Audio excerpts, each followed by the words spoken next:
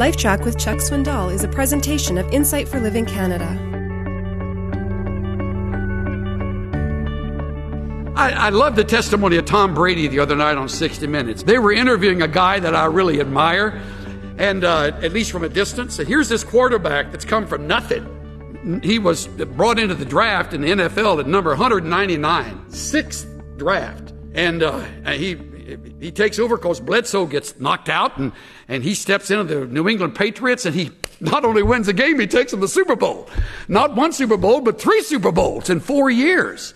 And so the interviewer says, don't you ever feel like saying to the Chiefs of the Patriots, hey, I told you so? He said, why would I want to be a jerk? Isn't that a great answer?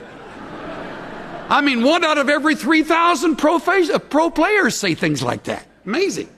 Why would I want to be a jerk? And then he added, that's not for me to say, that's for somebody else to say about me. When are we going to learn? It's not about you. It's not about me. This is the unfolding of the plan.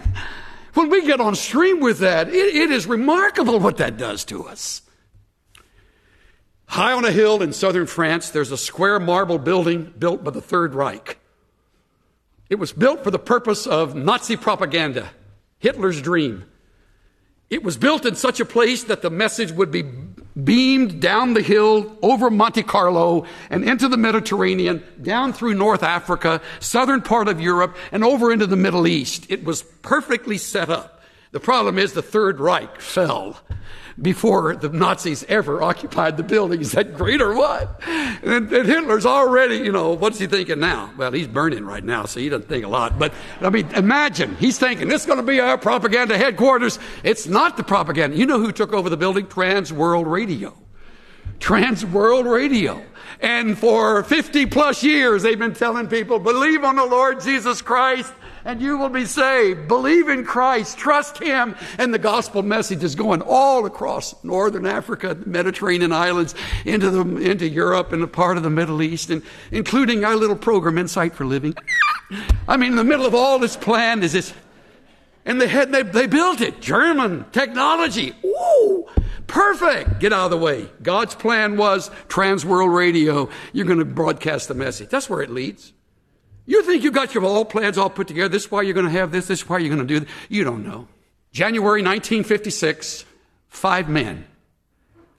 Jim Elliott, Ed McCauley, Pete Fleming, Roger Youderian, Nate Saint, determined in their hearts to reach the savage tribe of the Aucas in Ecuador. Laid all the plans, put the arrangement all together, flew in, landed at Shelmera, got right on the shore of the Kurerai River, and began to make contact. Suddenly there's silence, and the wives waited for an answer, and all 5 were martyred. It made the headlines. All kinds of wrong kind of editorials were written about how foolish for these men to give their lives for these savages. I mean, what a waste. By the way, you never read that from the story written by the widows. The book has impacted thousands of lives, including mine. When I was drifting far away from the plan that God had through Gates of Splendor, won my heart. I've told Elizabeth this. I've met the widows. They said, you have no idea the thousands of people in ministry today because our husbands died.